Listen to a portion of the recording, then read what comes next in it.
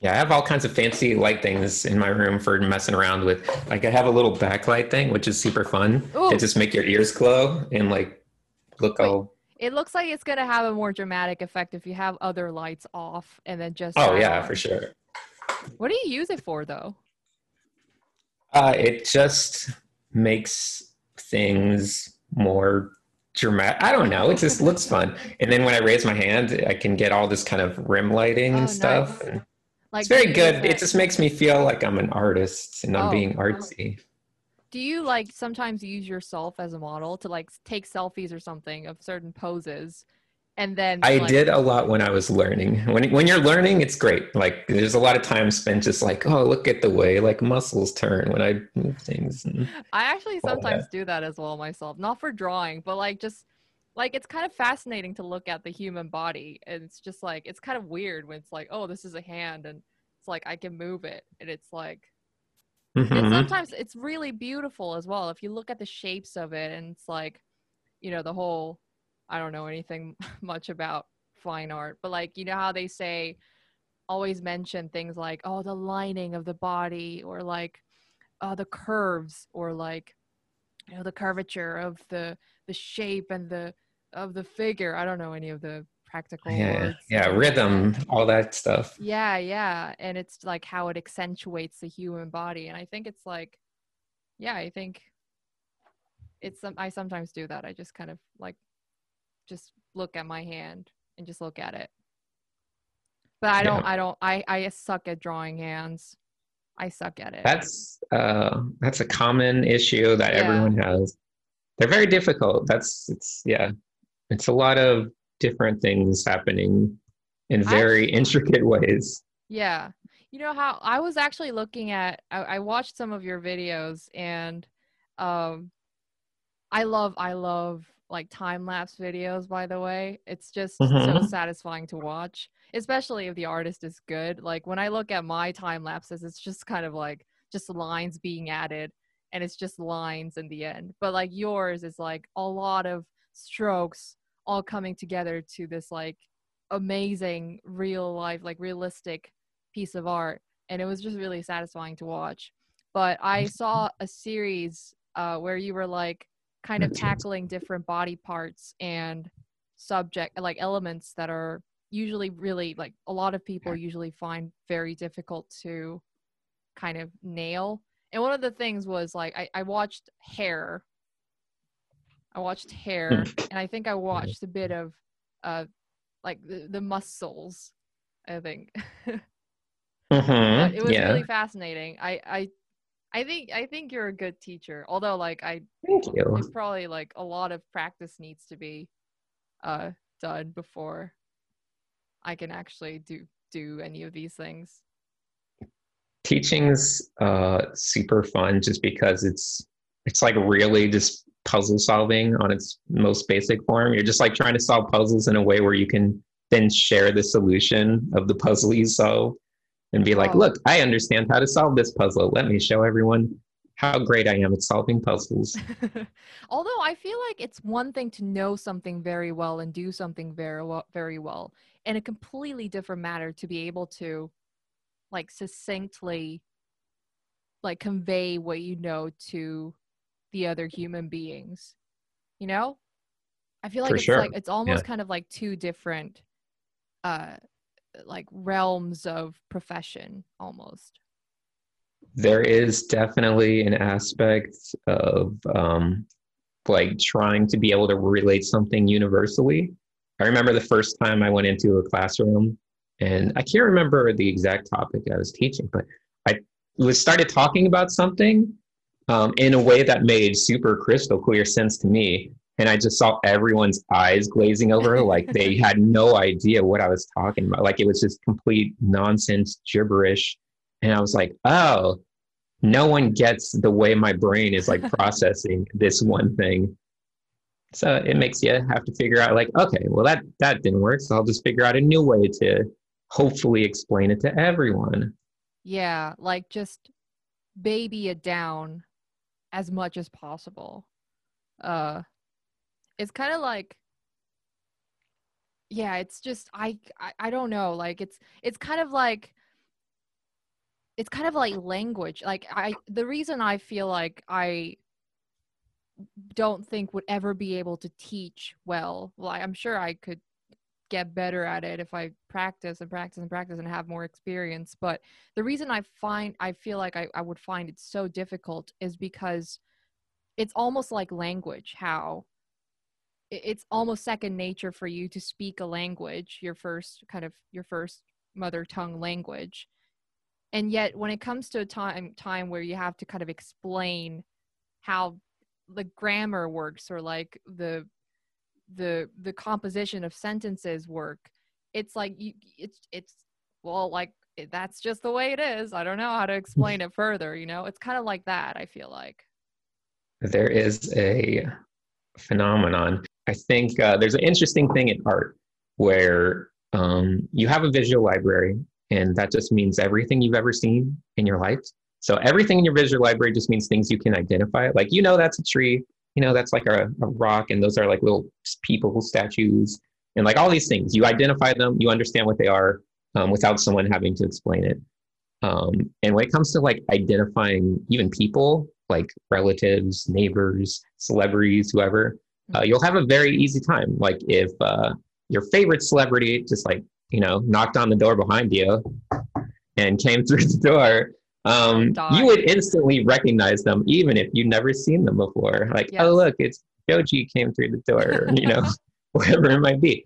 But if you were, say, given a sheet of paper and said, okay, like obviously you know this person, you know what they look like, and you know now draw them, replicate it, like show us what they look like. You'll just be struggling. You'll be like, I know what they look like, but I don't know, is their nose this long? Are their eyes this far apart?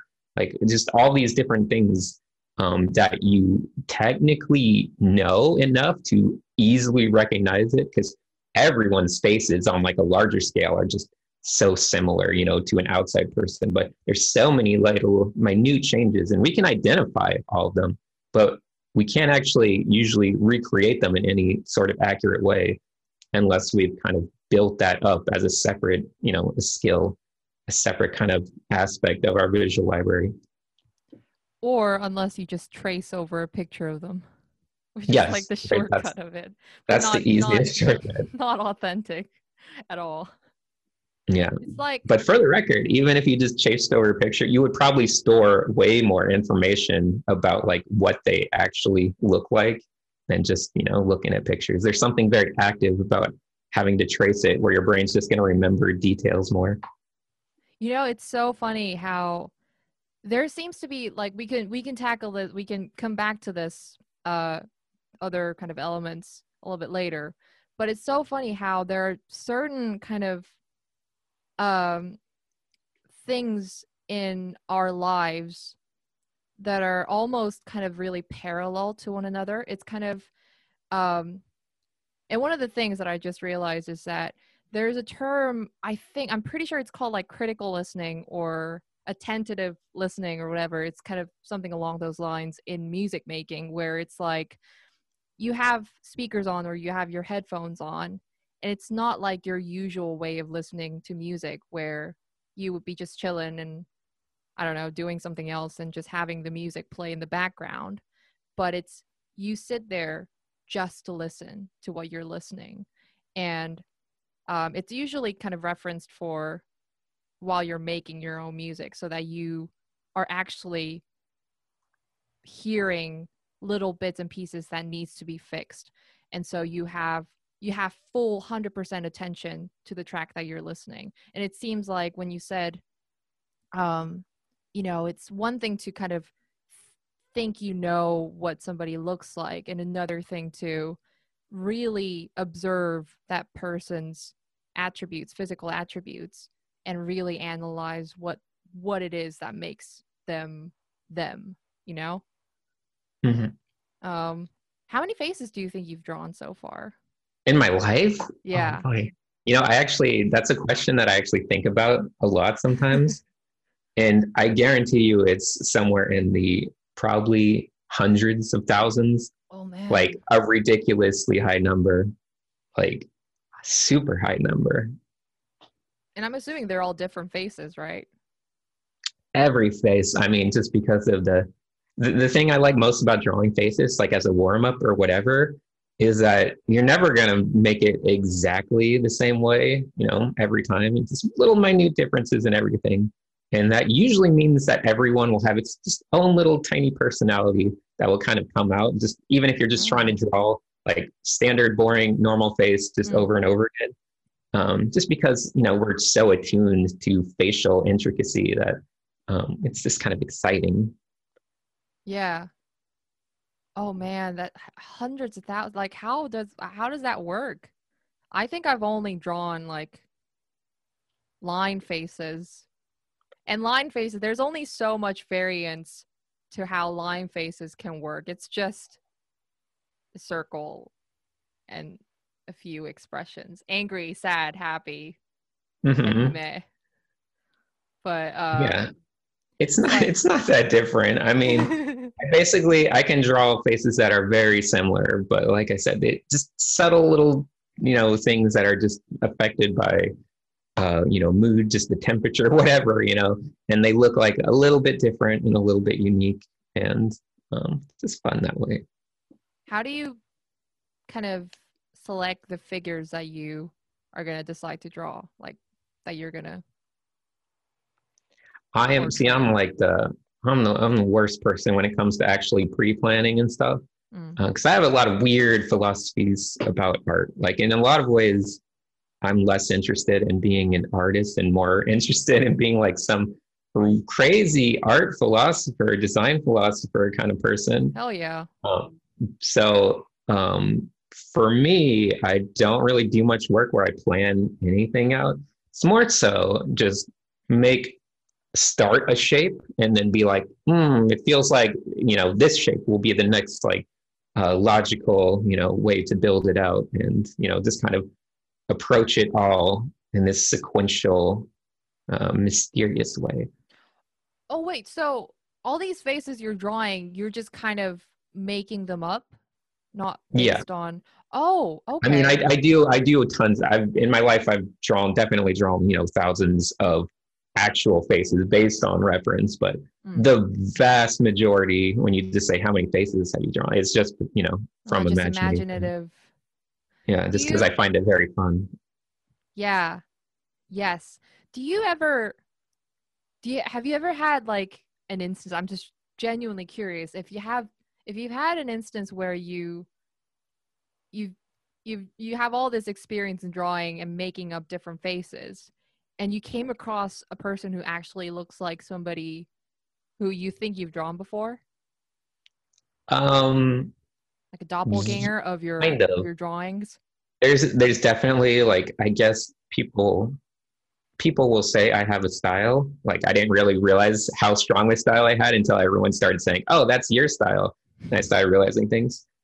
Yeah, sometimes I'll see people that are certainly more kind of falling into my cliche style of faces.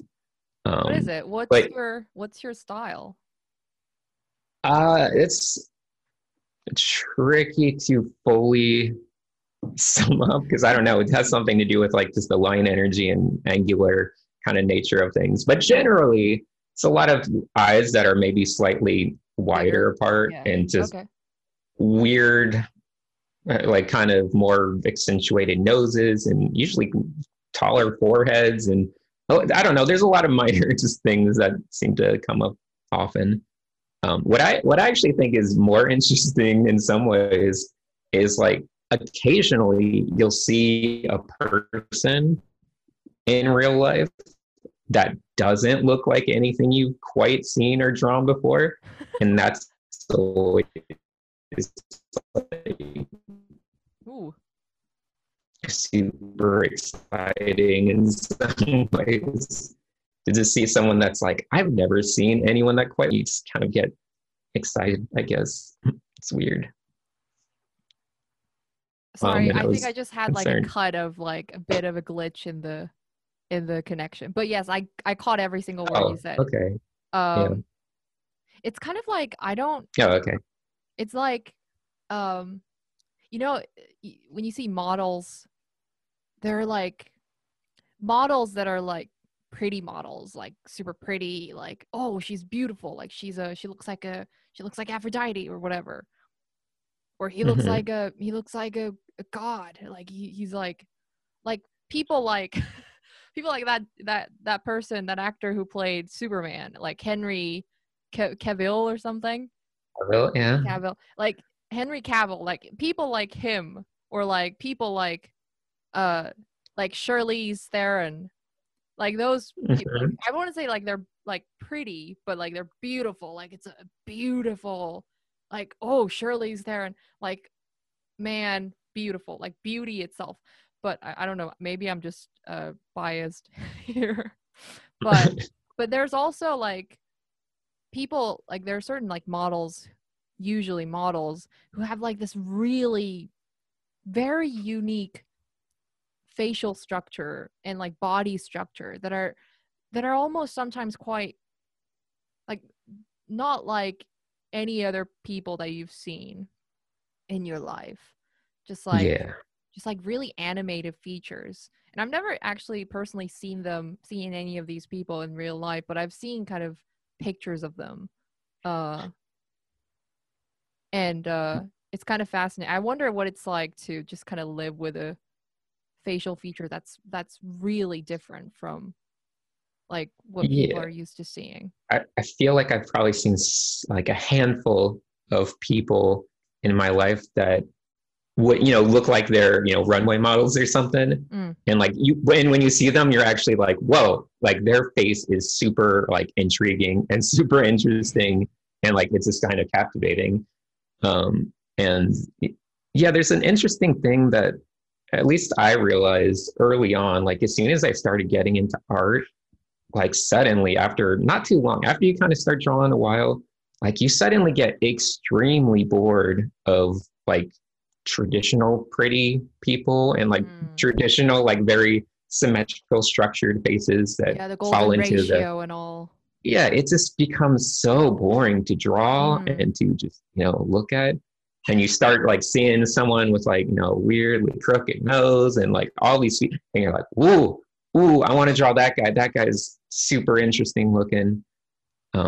So yeah, there's definitely a lot of appreciation. Like personally, I know myself, like I have a face that's like very like out and in, like I got a tall nose, like, everything's kind of always moving. And when I see like, like a girl or something and they have like extremely like flat face, just, like really flat, just like way beyond anything, I'm just like amazing. Like to me, I'm just like that is the most like amazing, like pretty thing I have ever seen, Wait, and what like is all of that stuff. wait, hold on. What is a flat? Okay, I need to get to the bottom of this. What is a flat face? I've never seen a flat face in my entire life. What is it?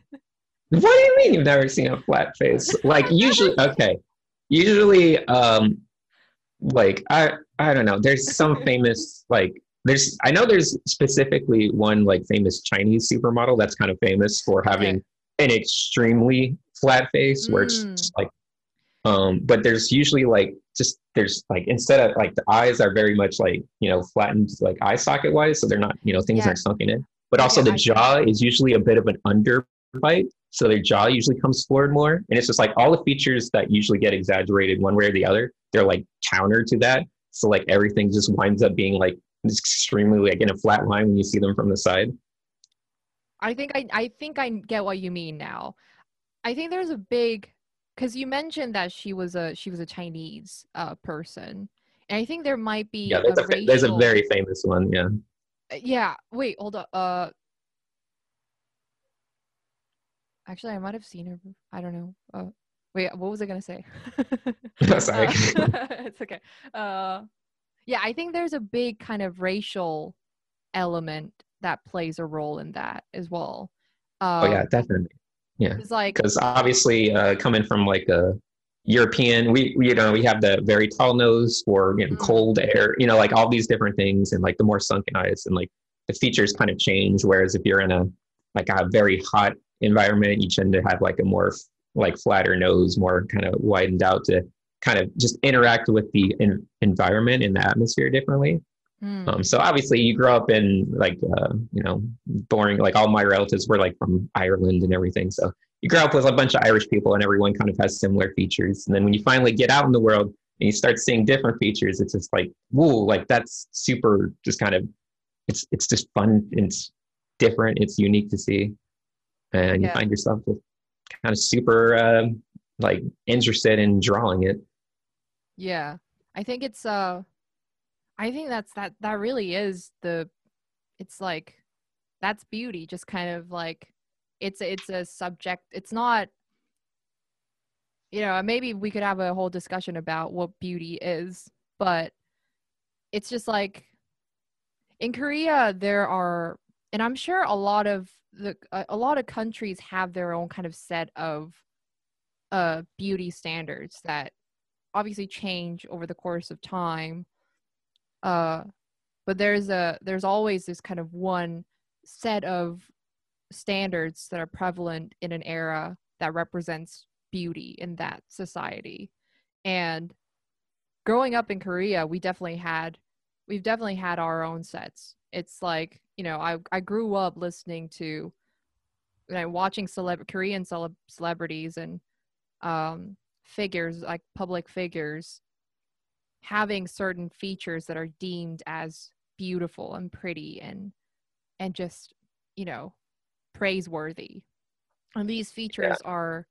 these features are strangely, most of the time, very kind of westernized, you know, like try to have as deep of your eye sockets as possible. Like it like the deeper it's better, like, and the higher the nose the better, and like the more contours that you have on your face the better. And it's kind of almost like it's very um it's contrary to what a lot of Koreans usually,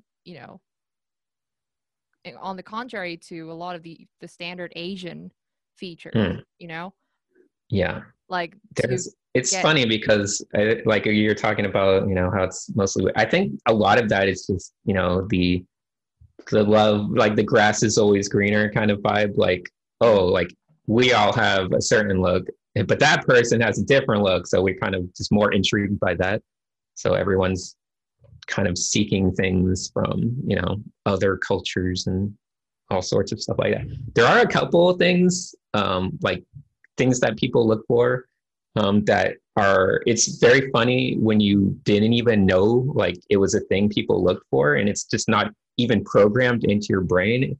Um, which the reason I bring it up is because it kind of shows that like certain elements of this beauty stuff, like unless they're programmed into you early on, like you don't even recognize them. The big thing, like I've been to China, I've traveled there like on trips before, but like they have this. Maybe it's in Korea too, but this obsession with the idea of like big faces and small oh faces. my gosh, that's such a big thing. And I like growing up, like I've never Yeah. heard anyone ever mention that in any capacity my entire life. So like it was so strange because people would be like, you'd talk to someone and be like, oh, I can't be so like my face is too big, and you're like, what is that, like what does it mean? Because to me, I don't see that as like any kind of determining factor on what they Mm. look like. So I'm like, what do you mean? What's wrong with your face? And they're just like, no, it's big, so it's not pretty. And I'm like, okay, like I mean, I don't see that, but okay, sure. It's that's such a big thing in Korea as well. Like if you think about it, it's so strange. Like it's so strange. I think a lot of it has to do with the proportion. So like the overall proportion of your body and your face when looked from a distance. It's like it has to be at a certain kind of ratio. When your head is too big, I'm presumably it's just kind of messes up the ratio, and that therefore not not beautiful. Um I just as you talk, then I'm just looking at the little blue person in the background, and they look so grumpy about their large face, and they're I mean, it's like, yeah, that's actually a part of the whole beauty standards that I never really understood. Um But I Yeah. I have yeah, I can relate to that for sure. Yeah, because there are certain aspects of just obviously symmetry is the most universal, like, oh, a more symmetrical face is Mm. deemed pretty because it's healthy and, blah, blah, blah, all this genetic stuff. But like, yeah, the big face thing, like, it must not be programmed into any level of our like animal kind of side of things because like I can't honestly process like it being attractive or not attractive in one way or the other. No, not at all. Also, like unless and like you said, unless one's face head is so disproportionately big that you just oh my gosh, it's like you look like a caricature or something. I Mhm. don't think it's something that we can notice unless we like really really analyze someone. Yeah. It's I always find it very amusing to anytime I've ever had to take a selfie with any girl or person that's from like an Asian country. It's a big deal like whose face is closer to Oh yeah. the selfie. It's There's always the like, yeah. no, put your head up there. I'm gonna be back here. You put your face close to the camera. My face will be back here, just so their face looks smaller. Because No, anytime it's side by side, they're like, your face is too small. I can't take a picture with you. Put your face up there. Get right up here. a wee bit about Korean culture it seems. I mean like maybe Asian culture in general. But yeah, that's also a big thing as well. It's like I mean, I don't like it's like if your head is bigger because your head is closer to the camera, then obviously it should be evident in the picture that you're just closer to the camera, not because They're your head is very. bigger. It's like a conscious like insecurity that about like how close their face is to the camera. Yeah, apparently it's like a gesture of it's like a gentleman gesture for a couple to like when they're taking Put your pictures face like nice and close. for the male to be in the forefront. I love it. I love this stuff. I Super. don't understand it. I don't understand. Great. But I don't give a damn about whether or not my face is closer or your face is closer. But yeah, that's another one. Like big head, small head. Another We'll see how oh, much you care if I start leaning farther back, and now your face is going to be bigger in the side by side. at the end of the chat, I'm just gonna be standing right in front of the Yeah, mirror. it's going to be an arms race. Another thing about like the difference between beauty standards, because this is so interesting. There's this obsession with white, like flawless, snow white skin Mhm. in Korea. And like we have loads of beauty products that are just targeted towards making your skin brighter and whiter and like really white. I'm talking about like pale white, like Twilight Edward white, like Yeah, white, you yeah. know? Uh, and That okay. I've just always found it so fascinating because in the Western realm, it's all about, olive skin and like healthy tan skin. I felt so betrayed when I was a kid. Well, no, when I grew up, because when I was a kid, I felt so insecure, so horrible about just, being Irish and having the palest, pale skin ever. And it was such a source of constant like insecurity and just Really? miserableness all throughout my childhood. Like I would remember constantly like I'm just gonna go sit outside and burn because I can't stand how white I am. All the other kids are making fun of me. You play like basketball shirts versus skins, and you'll take your shirt off, and everyone will be like, ah, and then they'll be like, making like the joke, like, come on, you're supposed to take your shirt off. You're still wearing your white shirt, or whatever, because Oh, it's so pale. And then it just gave me such a like a huge insecurity growing up. And then it wasn't. I guess maybe maybe an Asian girl with a large face can relate to this. But then when I finally met someone like from a different culture, and suddenly like I just didn't even feel bad about it because it wasn't built into their like, oh, yeah. like, oh, it's so white, so weird. Like they were just kind of like, oh, look how white you are, that's fun. And I'm like, really? I'm like, you don't find it super annoying or weird. And they're like, I yes, yeah. it's a I mean, why like I mean, I feel like everybody who is gonna make fun of somebody's look, if they're gonna make fun of somebody's look, they're always probably gonna find something to pick on. You know what I mean? Um, Hmm. but I'm just curious, was it like when you were growing up and had this big insecurity with your skin color, was it Yeah. about was it because you were kind of teased with because of it, or was it because of you think because you were comparing yourself maybe to somebody that you looked up to or somebody that you deemed beautiful as, or was it Well, something that it's it's kind of a double thing because I think it was very much instilled in like just our society, in general, all the kind of figures that you see everywhere, it's a strong value on that very tan skin. mm, So then the kids pick up on that, and then they're like, look at them, they don't have the tan skin, so we can pick on them for that and stuff like that. So it's like a combination of the cultural side of things, which leads into the like bullying side of things more so.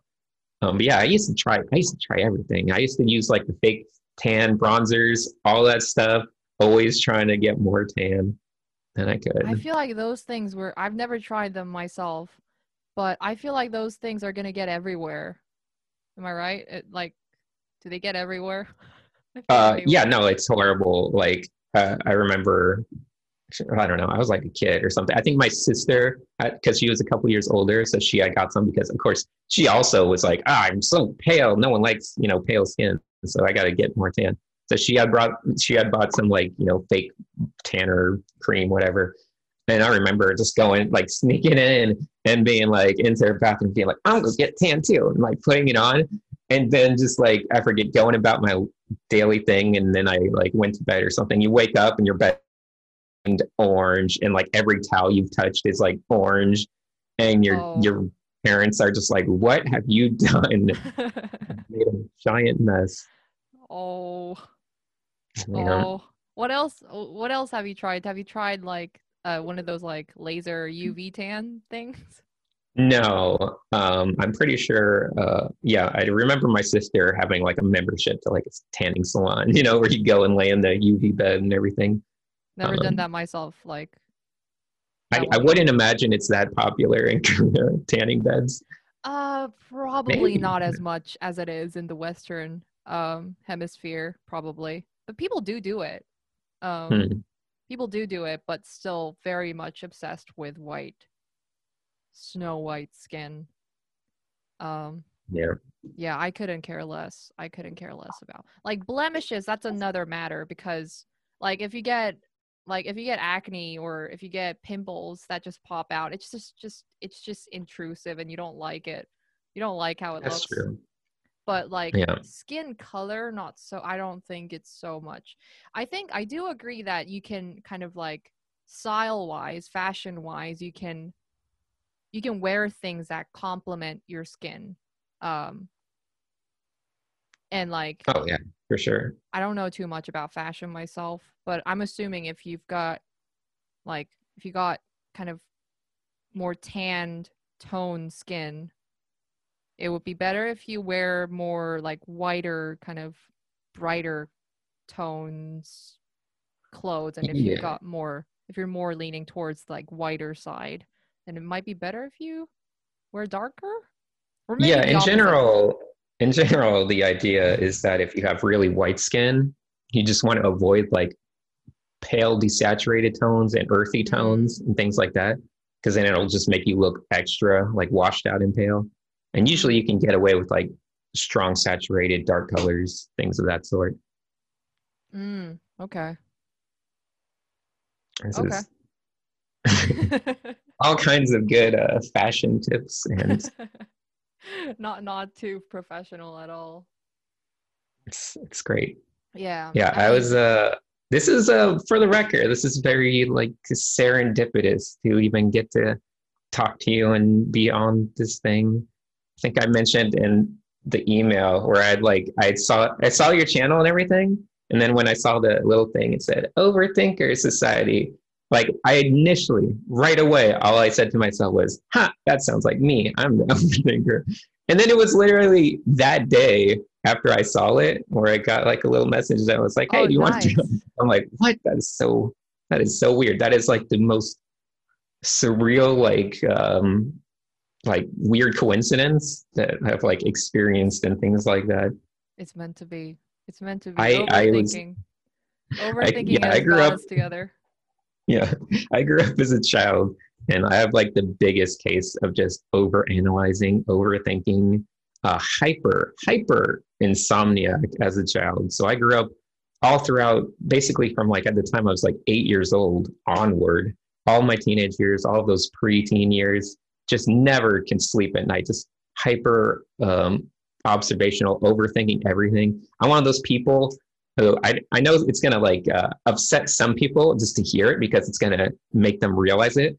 But when I used to lie in bed at night, all I would do is like I could almost feel all the atoms in my body almost tingling. But the most thing is that you feel your little pinky toe just slightly touching the toe next to it, Oh and man. it's like yeah, it's not on your finger, but on your feet. You feel it on your feet, your little toe just touching the toe next to it, Well, and now I know. Now I can feel it. it drives you insane. Like I used to just not be able to sleep, and I just be start over analyzing and thinking about stuff. I would start processing, the secrets of the universe, all these existential questions, and just kind of going over anything and everything because I would just be lying there miserable because my toes are touching and I can't do anything about it. I would literally, as like a 9-year old, I'd be going around like putting little pieces of tape around my toe to hopefully like separate them so they're not You are touching. pro.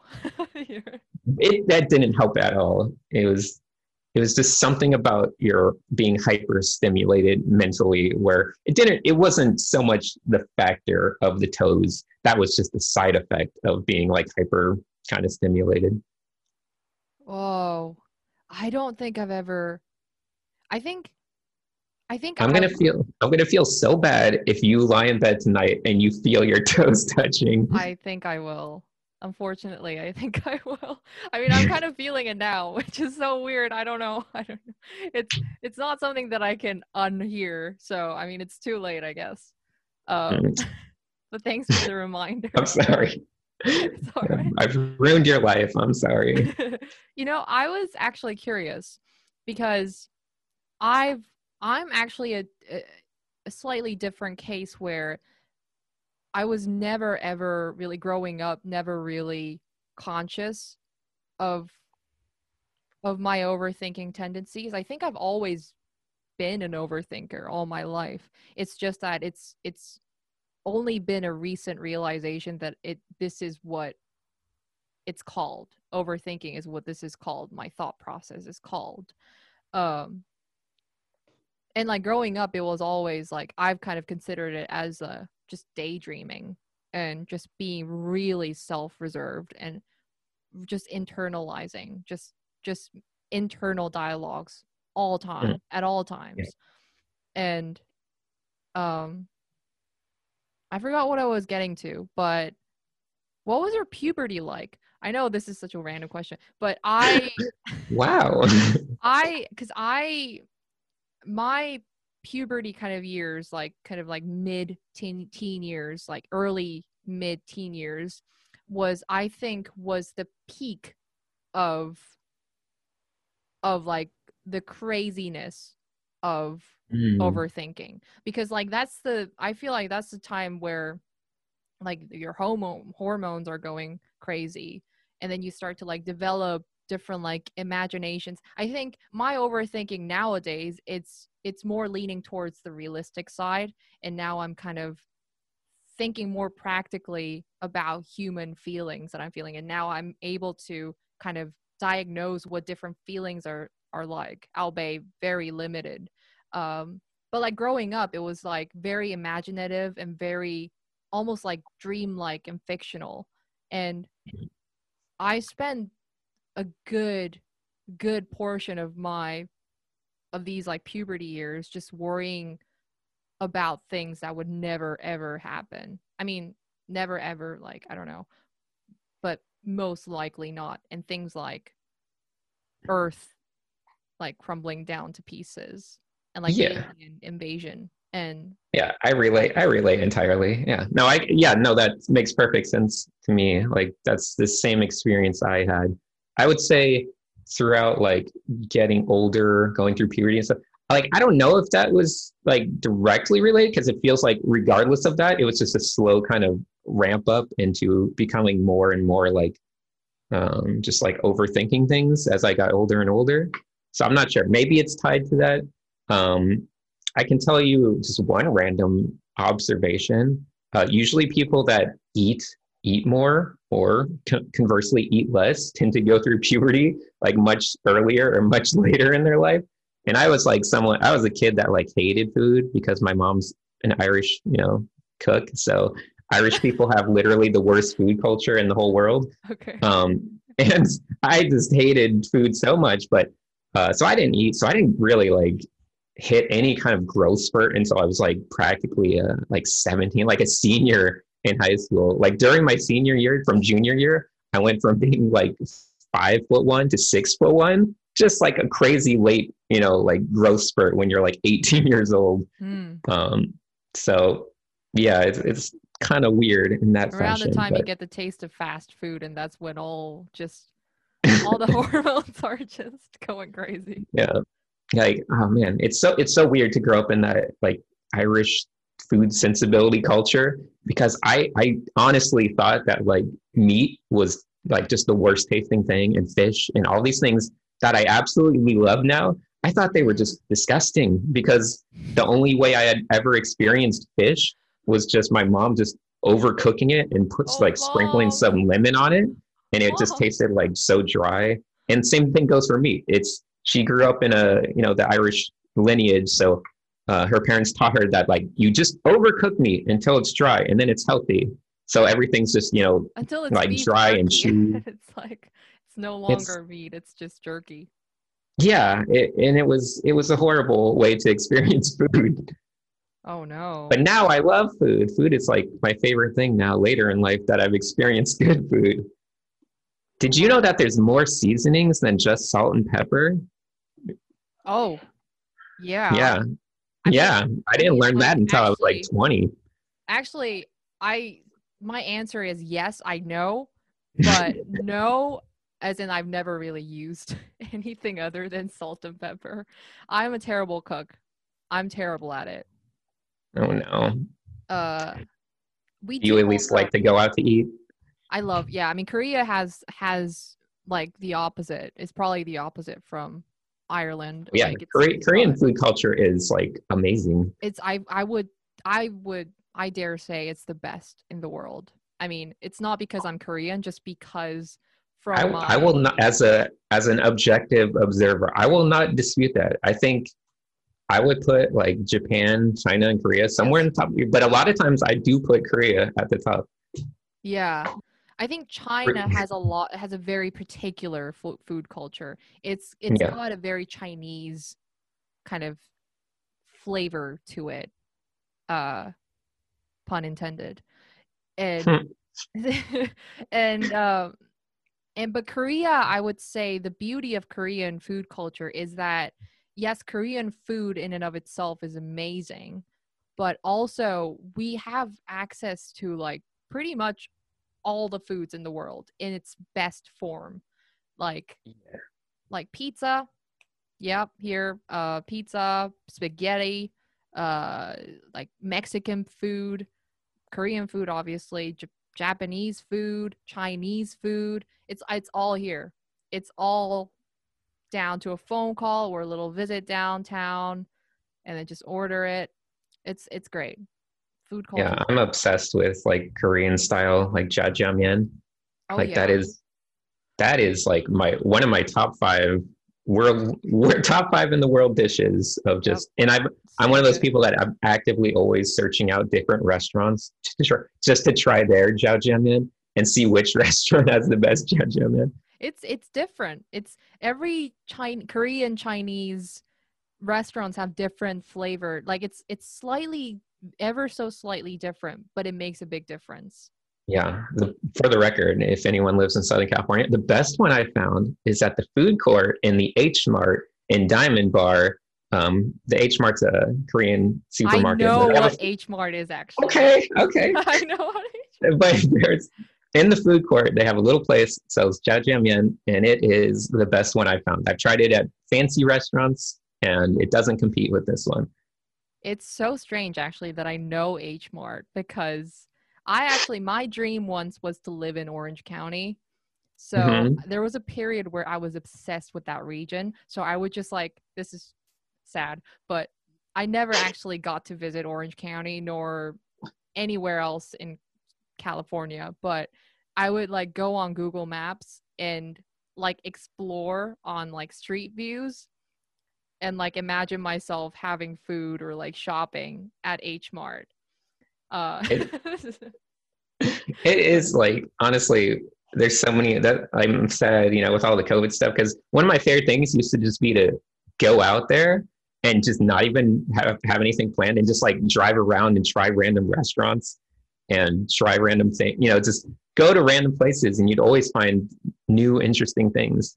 Like I'm the mukbang type of mukbang yeah, tour is a real thing.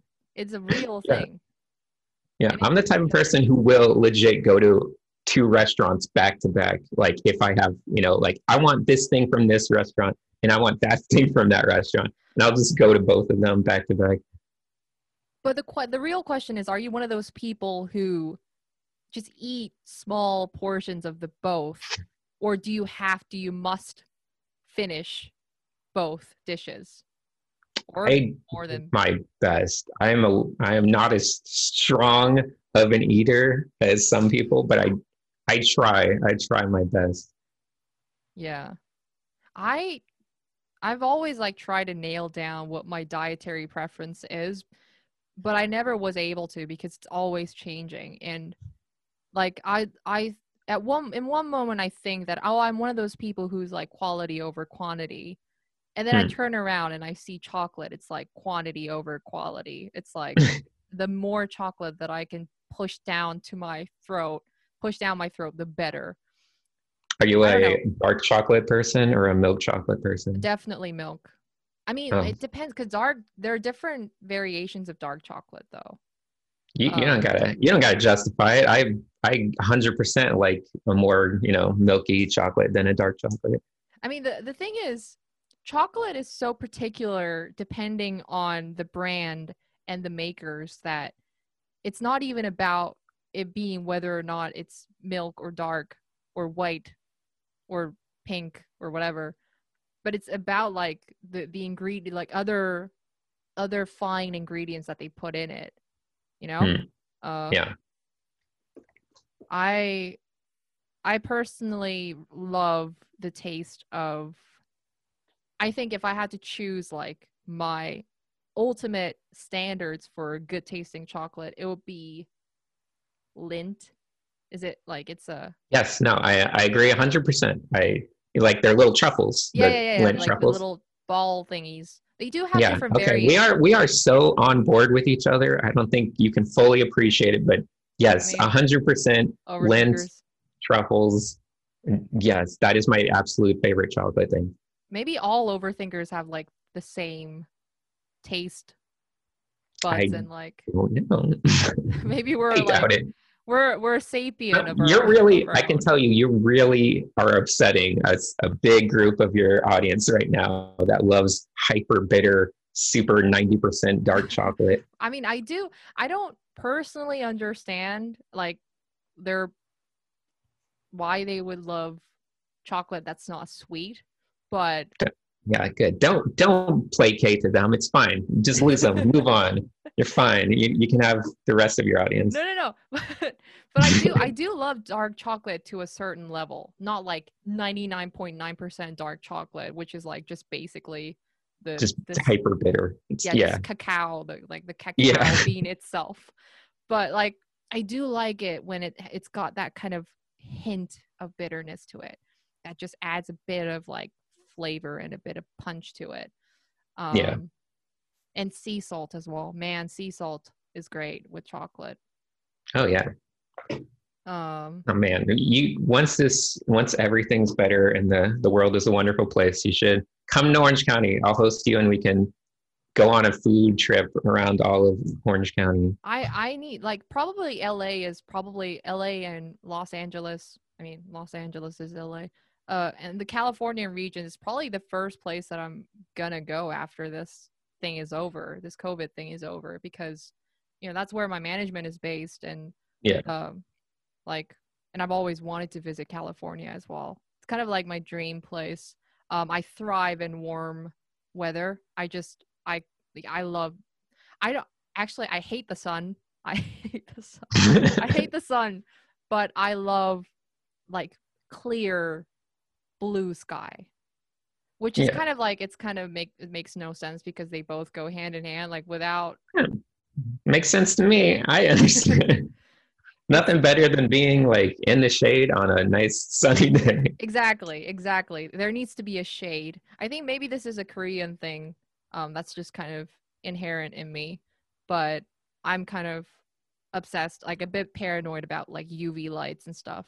Yeah. Um, We'll get you one of those like big UV visors that you can walk around. Like you always see all the yeah, older Korean ladies walking around, LA and everything. and you could expect me to wear sunscreen like Mark Zuckerberg on her on Yeah. his Just all surfboard. zinc, pure Just all zinc. Putting. pure zinc, just pure white zinc, just covering up my whole feature.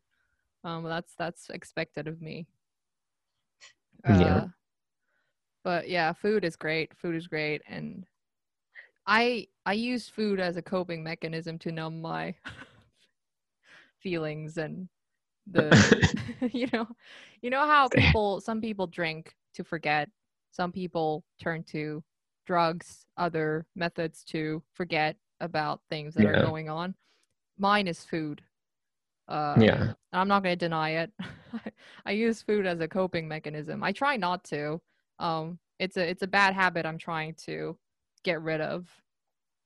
But Yeah. No, I don't know. It doesn't necessarily have to be a horrible habit. Like obviously like if it's unhealthy, but a lot of times, like if I just have like a rough day or just something doesn't go right, I'll just be like, you know what? I'm just going to go out and get like something I really like, for dinner or for whatever.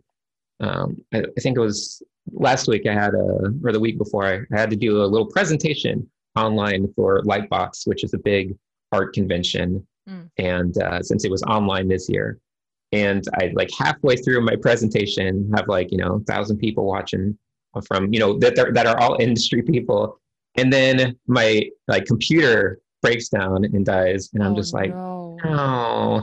And then like I get it back working, and then my internet goes down, and I'm like, no. Oh And I no. was just so bummed out, but I was like, you know what?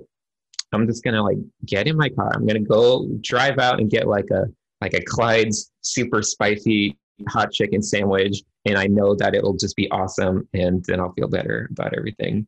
Go get myself like a lavender milk tea from Blaze, like Yeah, all make it this a little stuff, bit and I'll be bougie. like, there, I'll be good.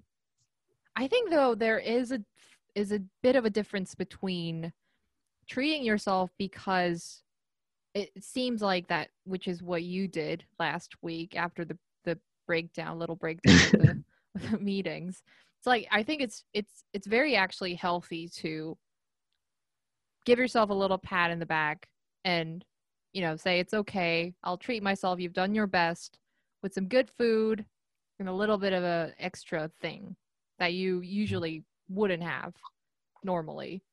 But Yeah. another thing, probably, which is more so my case of using food as a coping mechanism, which is it's stuffing, just stuffing it. just and it's not even about it's not even about it's not even about the quality of the food. And now we're turning more towards the quantity where it's like stuff it down until I can't think no more. Like I can't think because all the blood from my head is now rushed to my stomach Yeah, trying to sounds like digest a these great things. strategy. I imagine it feels really bad, like a little Feels bit later really though. bad. Feels really Yeah. bad. And oh man, like food coma is a real thing. Doesn't feel good. It's like it's and you have a hangover the next day as well. Like you get Yeah. hangover. Uh Yeah. Physical hangover, but also mental hangover that you just like bombarded your body with this food that you don't need. Uh Speaking of which, that's a very like the thing I associate that most with is Korean barbecue, all you can eat culture, where it's oh, just yeah. all you can eat Korean barbecue. And I always just eat until I'm like, basically like sweating meat and just like I'm not eat anymore and then feel horrible the next day. It's designed to make you lose control. It's designed that way. You expect yourself to lose control when you go to an all you can eat buffet or an all you can eat Korean barbecue. You can't, Yeah. you're not going there with a sane mind. You're going there to go crazy tonight. Like you're going there to come out with a 10-month pregnant tummy. That's the Yeah. aim. Uh, That's the I aim. used to I used to go to one that had all you can eat like froyo and they had pineapple flavored frozen yogurt and that was part of the all you can eat. And I would just be like, even when I was stuffed with meat, I'd just be like, no, I just need another cup of frozen yogurt. It's so good. Yep, that sounds like me every day with my fridge. Do you like, are you a social eater? Do you think of eating as a social activity? Yeah, to some extent. Like it's not an integral part of it, but yeah, I like that aspect of it. Mm. Because I'm, I, I think it's very particular with eating, but it might be the same with other areas in my life. But I usually can't focus on like two activities at once. So I can't eat and like talk to people at the same time. If I do, then either one of them, I'm not going to be putting my 100% in. It's just going to be either me just focused too much on the food that I don't even know what I'm saying. I'm just saying gibberish. I'm just saying whatever that's just coming out of my mouth. Or I'm too focused on the conversation that I don't know what's going into my mouth, you know? Yeah, I Uh, relate this back to art a lot because I even made a video on focus, but I consider focus to be a very important kind of thing to understand about yourself as, mm, like an artist or creative or anything. mm, To get into some of my like nonsense, weird theories and whatever, I like to consider that instead of just like, the five basic senses, like hearing, smelling, seeing, all that stuff, I really consider like your inward perception of your own thoughts to be mm, like your another sense that's integral to making up everything that's going on. So in some ways, like when yes. you're fall asleep at night and you're dreaming, that's just because you can't, all of your other senses are dulled. And like a blind person, like the only sense that's actually really still active at times is just that inward, kind of sense with no context of reality and the external senses. So in a lot of ways, like I kind of see it like that. And for art, it's kind of important to always be looking for the right level of focus, because you kind of need to. It's kind of this gets into a whole slew of other theories and things, No, but it's all right. Go um, for it.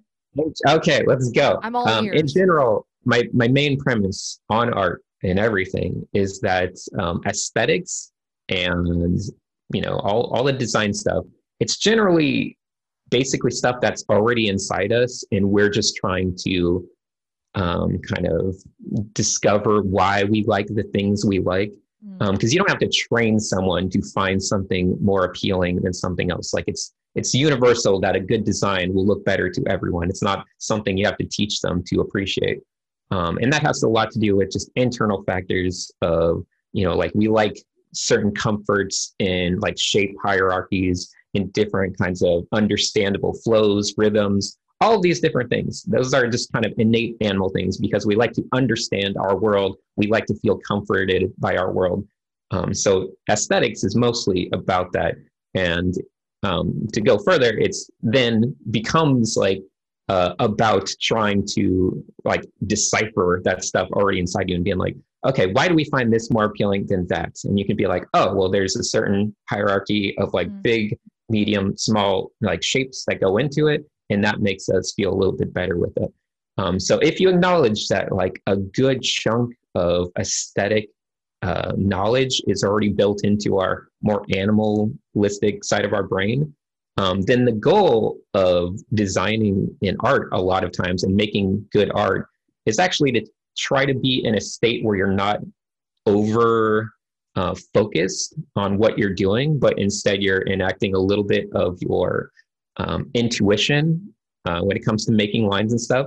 Because you'll find that if someone's slightly more intuitive, like when they're just not overthinking it, they'll tend to make decisions that are kind of lining up with what good aesthetics would be, just because they're intuitively getting in touch with that that more animal side of this is more appealing than that. And since it's already in us, then you can get it out of it just by being a little bit in the right frame of mind and finding the right way to interact with that. So like I'm a big proponent of teaching kind of other fringer aspects of like fundamental art, such as like how fast and like what tempo you draw at. I consider that very important for becoming better and better at designing. You need to find the speed that actually makes you more aesthetically appealing, find the size, the speed, but also the level of focus, because certain people like me, we focus way too much on like everything. And if I try to draw with full concentration, I just can't make good intuitive decisions. Everything gets a little forced. It becomes a little stiff and a little awkward. But for me, like personally, if I just listen to music while I'm drawing, that's enough of a mental like distraction just to distract our little sixth sense, our little third eye there in the brain. Bit. Just the tiniest bit. It's just like squinting it out of focus just a little bit. Like it's kind of squinting. And then I'm not really overthinking every little line I'm making. I'm just kind of, more so like thinking about music and just making shapes and kind of being half there, half not there.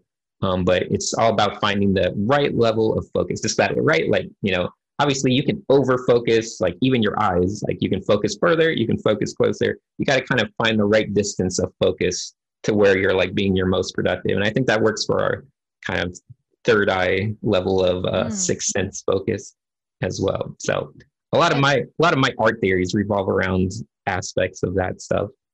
It sounds also like balance plays a very big role in it as well, because it's like you can't rely on your intuition, and you can't find that right balance between channeling into your intuition and that kind of knowledge part of your brain unless you know what makes something beautiful to like on an animalistic level. So unless you have that prior knowledge that is learned with your kind of cognitive mind of what makes something appealing, then there is no intuition versus knowledge that comes afterward. There is an aspect of like needing to train your intuition to be slightly more, I guess, valuable to you. Like there are certain exercises and drawing things you can do that will kind of build up a natural kind of inclination to maybe do good design choices and stuff.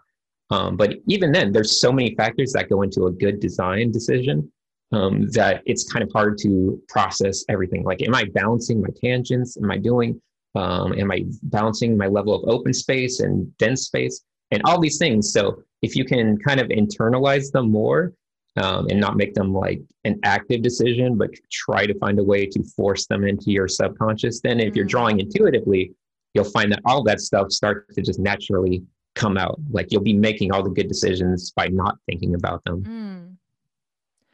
I studied a bit of graphic design, and whilst I was studying it, I learned a lot about, the hierarchy like you just mentioned, but just in typography and, like more towards leaning towards the graphic design elements. And, we learned things like why certain typefaces are beautiful and why Comic Sans is a terrible typeface.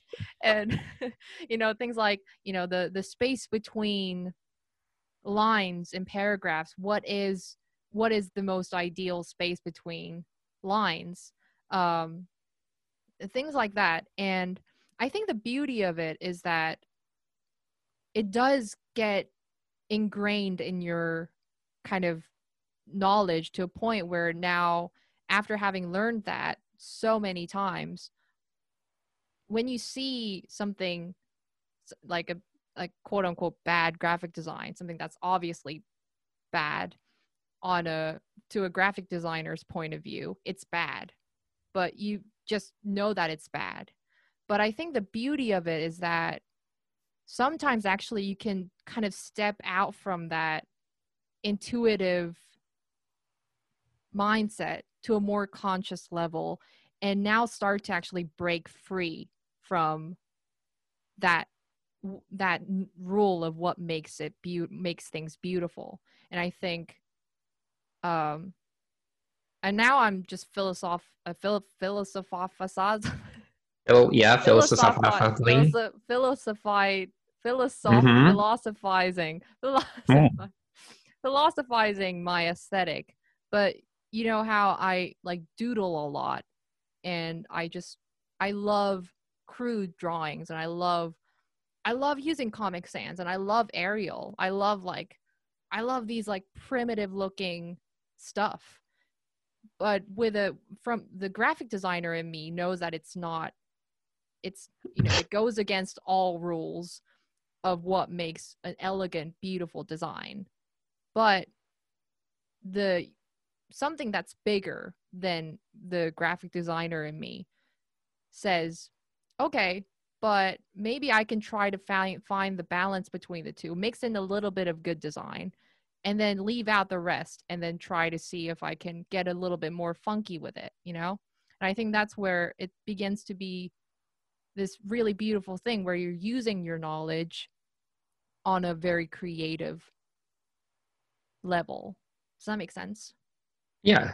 No, I think yeah, to like once you get we tell obviously I tell students I teach art and stuff. Like I give them kind of rules that are more so just meant to prevent the most common bad habits. So Mm. like in graphic design, you'll give them like, hey, don't use that font, don't use that.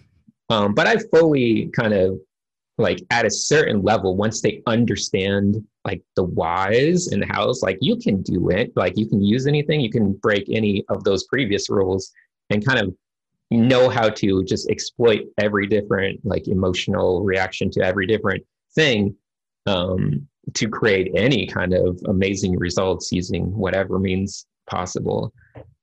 So Mm. there's an aspect of that. Yeah.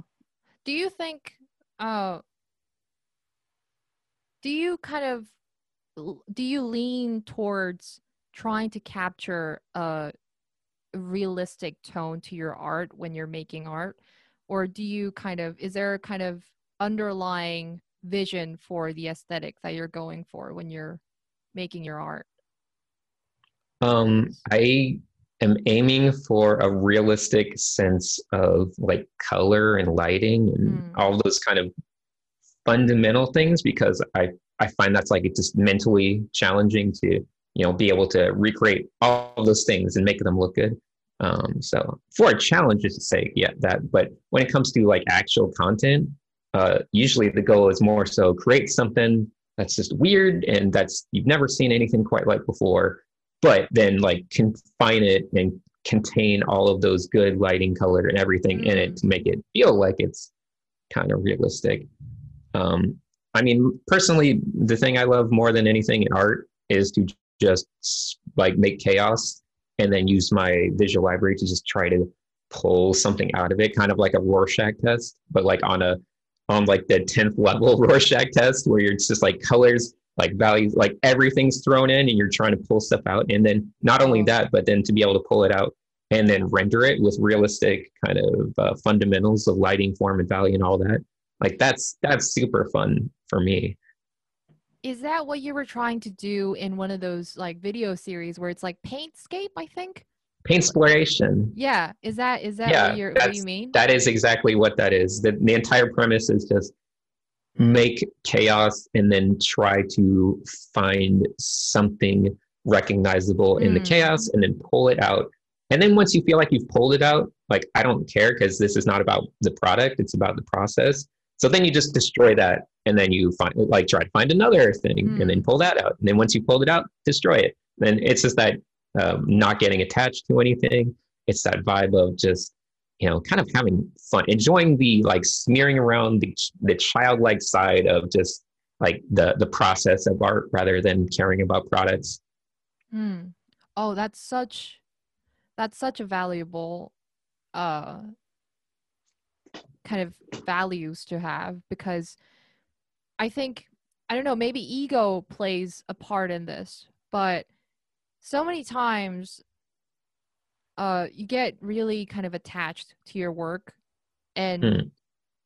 it's so easy. I mean, personally for me it's so easy to work on something, whether that may be music or video or whatever, and start to think this is good. Like I don't want to like this is I need to run with this. And it's like it kind of like it kind of sometimes, not always, but sometimes you get so caught up in trying to preserve what you've created so far to a point where you kind of lose sight of what's the most important, which is to have fun and to explore and to try new things, you know? Um Yeah. I don't know. I sometimes struggle with kind of being too precious with my work.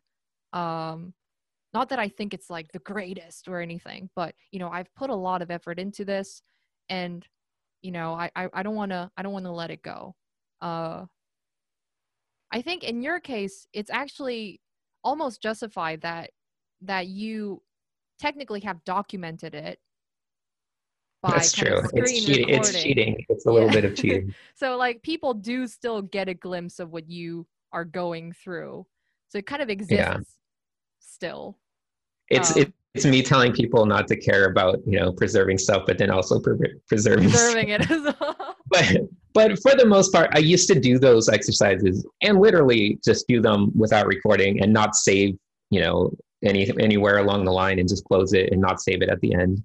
And I found that very helpful. So I wanted to share it, and obviously I got to record it to share it. But yeah, there is a little bit of um, that vibe.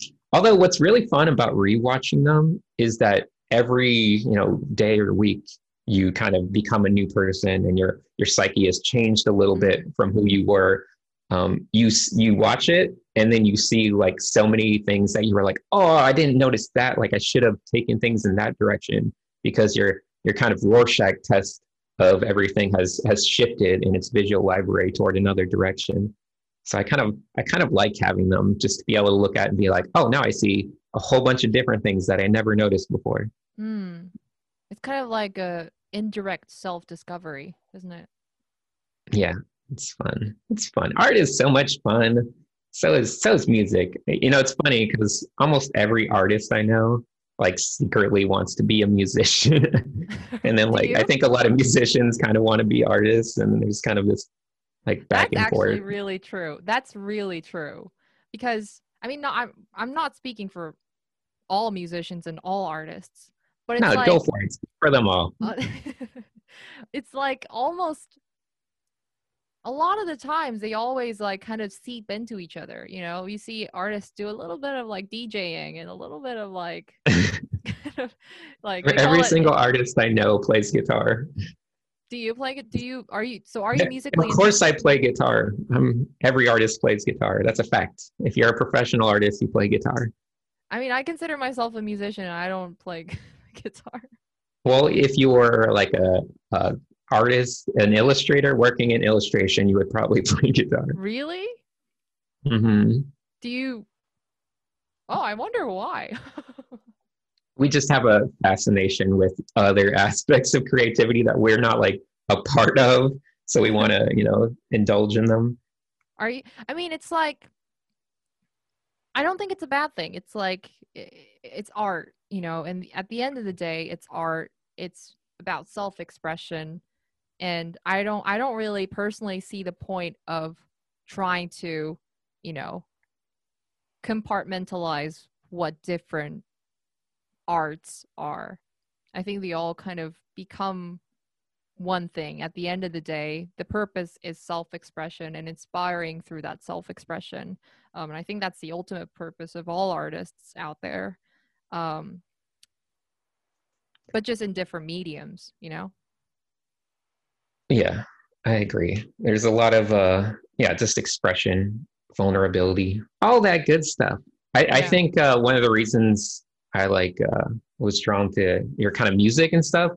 I mean, there's a lot of factors. I think I originally, when I first saw it, I just tweeted something out that was like, check this out. It's like anxiety pop. It's like a new genre of just anxiety and pop music. And then, but it really stuck in my head. Like, just, it was so like catchy and everything. All the songs, like every song I've listened to since then, I'm like, this is super catchy too.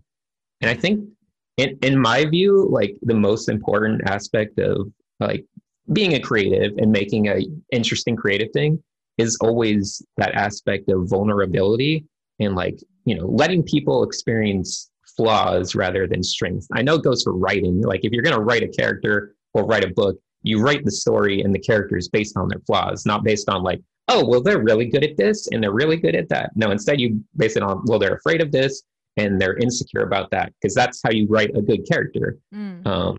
And it goes the same thing for a lot of the artists I know, a lot of just musicians and everyone. It's always like they're just kind of exposing a little bit of more so weaknesses or vulnerability, and that's kind of what's really making people connect with it on like a deeper level, because they're like, oh, okay, I can relate to a lot of this way more, based on weaknesses and based on strengths. Mm. I don't know if you do you watch a lot of movies? Uh, probably not as much as I want to, actually, to be honest. Uh, There's a but really I have watched quite a few oh, movies. okay, because like one of my favorite uh, kind of screenwriters and everything has always been Charlie Kaufman. And I don't know if you know him. He did like Eternal Sunshine of the Spotless Right. Mind, Yeah, yeah. Kingdom of Malkovich, all that stuff. Got it. And like anytime I've purposely tried to watch any talks he's given on like screenwriting stuff, and he's always just harping on like the importance of just being as vulnerable as you can be. And you see that in everything he writes, where they're always I think he's definitely an overthinker because he overanalyzes everything and you see it come through. Like in, I mean, that's the entire premise of adaptation. The one where it's literally a movie about him writing it, the adaptation about the thing, and it's like got this levels of meta commentary, but it's all about the creative process and just how he overthinks it nonstop the entire way.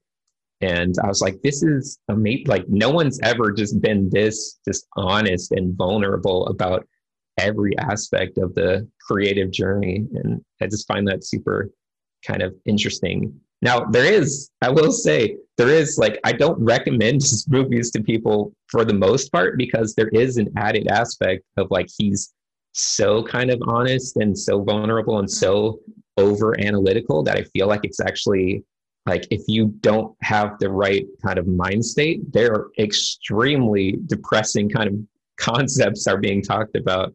Like usually anytime love is brought up in his movies, it's extremely like Mm. depressing, and kind of like that sense of like acknowledging, that, love kind of fades, or that it does this thing, Yeah. your passion can fade for a certain person. Like Anomalisa is like one of the most depressing movies I think I've ever seen, just because of that. Like it's all about that joy of trying to connect, and then also that, realizing that nothing that feeling just doesn't last. Like it's so fleeting. Just like a brutal shedding of light on the truth, on Yes. on what is going through your mind, and not Yeah. just like the brutality of it. Yeah. Every time I watch one of his movies, I'm like, that was amazing. And someone's like, oh, so I should watch it. I'm like, no, don't watch that. Don't watch that. That will just make you a little too, a little too much light on things Sad. that are better left up to, just, a little blissful ignorance. It can go a long way. I think though that goes to say that, first of all, showing vulnerability doesn't have to be literally you just sitting there and, I don't know, crying. But Yeah. it could really take different forms, like that screenwriter, how he makes movies about his presumably overthinking brain, and how I am kind of making songs about it in a sometimes humor, sometimes very honest, sometimes something in between way. Yeah. A little absurdist, I guess. Yeah, and I think everybody has different ways of showing their vulnerable side. It's just that we don't see that much creativity that's surrounding vulnerability. And I think, I really do think that there needs to be more, you know, more enlightenment in that area. Is that something that you consider very important in your contents as well then? To an extent, because like I kind of mentioned, I'm more so obsessed with these underlying philosophies of art and like Mm, design. Like I'm trying to work on a design theory book and I want it to be like super like next, kind of like stuff no one's really talked about too much. yeah. So like but in order to accomplish that, I'm trying to incorporate a lot of aspects of it that deal with, just hints of vulnerability, but more so, I think the absurdist kind of statement was true because I think it's good to like acknowledge, certain ways you feel, but do it with a lightheartedness, a little bit of absurdity where it's not like depressing because I don't think the end goal of overthinking things and being smart needs to be depressing. I think there's certainly a curve of where it goes down and it becomes depressing, the more stuff you know about everything. But I do feel like eventually you come back straight up to the top and you're like, okay, it's like you can just kind of be like, so what? It's fine. I can enjoy everything, even if I understand all these aspects of it. Like at the end of the day, it's a little absurd, but you can still be just happy and just enjoy things, find your own little enjoyments And um it's just the repetition of that over and over again. Just again and yeah. again and again and again and again. Yeah. That is really how it goes. And I think that's the beauty of it, knowing that there is a curve of things. If you feel confused as frick today, and your head is about to explode from all the overthinking, Yeah. know that there are definitely going to come a time where you feel a lot, better, and can is able to think a bit more straightforward and simply.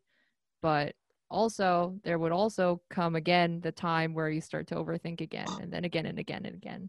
But just that expectation alone can actually bring a lot of solace to people, that it's just an ongoing thing, and it's not depressing at all. I think it's a hopeful thing almost. Well, that's good because when I was your age, I found it very like I thought my mid early 20s, that kind of range, like I just thought that was like I was definitely at the like overthinking bottom of the curve where it Just was just keep like going. Just keep on. it was just like everything. It was just like, oh, the more I think about everything, like it just never leads to positivity. But luckily, eventually, like I started kind of Mhm. realizing or finding more positive ways to approach everything. But definitely not in my early mid Yeah, it 20s. does That was a definitely. dark time. Sometimes the lows last a little bit longer. It's like, is this normal? I don't think it's ever lasted this long before. But, just hang on Yeah. tight, because it's just gonna like dip up and up and up. Sometimes dip down again and then dip up I think again. you'll probably find. I'd be curious to know long term, but I think you'll probably find that everything's kind of way more just always fun and on the up when you're like old, like the older you get, Oh yeah. kind of. I can't wait to grow like old, like old, like ancient old. I can't wait until I'm like 90 or 80 when I can worry about nothing else but my cats and my koi pond Yeah. and my Oh, garden. I love, for the record, like having a cat in my life, it's like such a joy. I know you don't have one yet, and I that's just know going to that make you would feel make bad me saying that. I'm super sorry. jealous. I'm sorry for saying it, but having a cat is so delightful and wonderful. Actually, you're so not happy with me saying that, but it's fine. actually, I think that's a good note to end this talk because I want to leave this with a request that you send me some pictures of your cat, please, Oh, for on sure. email, please, Just because try not I to want get you to remember too that. uncontrollably jealous because you might just get spiraled into a rage of jealousy. Oh man, I know it's gonna crush me, but also at the same time, I want to see cats. I just want to. I love I don't like I love watching I love looking at cat photos and videos, but I also love it when it's like a cat that is this is so sad. It's like when it's a cat that's like somewhat related to me. Like, you know how I was talking to you and if I get a cat picture of your cat, then it's like I'm somewhat related to that cat and there's a there's some sort of connection where like yeah, does that make sense? It's not like Yes, some no, odd it does make sense. it's not like some odd random cat picture that the cat doesn't even know who I am. I mean, your cat probably would never know who I am, but at the same time, I at least could get the satisfaction that No, my I know cat's that cat. actually a big fan, huge fan, like one of Thank your you. biggest fans. I mean, just like I know that cat, you know? Like I know that cat. It's a cat that I know. I've heard of at least. So Hmm. I would love you to have that as like the last takeaway of this of this talk. Okay, Um delightful. Can I oh my can god. I make one request as another last takeaway? Okay. Okay.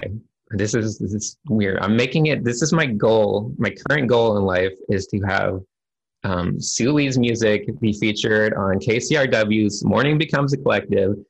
I can't even talk. Which is just the coolest LA radio station where they just play like you would totally fit in so well on it. So we gotta rally around and try to find a way to get your music on Morning Becomes Eclectic on KCRW. Morning becomes Go eclectic. bug and lit. And lit is the person who runs it, and just find a way. I want to hear it on my radio when I'm driving to like work sometime. Okay, I'm gonna look into it. I'm definitely gonna Yes, look into it, but only after you've sent me your cat pictures. fair enough. Uh, that was great. That was so much fun. Yeah. Thank you. Thank you so Celia, you're much. so much fun to talk to. I hope we get to like keep talking and You're hanging out. always welcome back. You know my email. We can always keep talking. Is that a good way to get in touch through your Yes, email? yes, for sure. Okay. Um, Is that where I should send you cat pictures, yes, yes, yes, delightful yes, cat yes, pictures? yes, yes. High quality High quality. JPEGs. Yes. Okay. Thank you. Thank you for coming. It was so much fun. Thank you. All right. Thank you. Yeah. No, Okay, you're awesome. Keep being I'm gonna successful. Oh, thank you. We're just getting started. I'm gonna get one of those. I'm gonna get one of those. What? The What? the I can't point at it. It's like that. I can't point at it because it's your screen. What are you pointing at? A tree? The A rock? the Oh, a the YouTube button? yes, yes. Because mine is like on. It's kind of hanging What's sideways. wrong with it? It looks I like it's sad. Yeah, it's just kind of tilted, but I will get one of them. I'm going for the million. That's my goal. I got to get the I'm sure gold you one. will. Everyone go check out Sidix's YouTube channel. I'm gonna put all the links down with everything else. Ooh. So yep, that's gonna be there. Yeah. But thank you so much for coming, for talking. Yeah, bring me back sometime. I can talk about so much wild and crazy For stuff sure. because like I said, I'm overthinking anything and everything at all times. All fellow overthinkers are welcome. Great. But thank you. And I'm gonna go. Bye. Bye.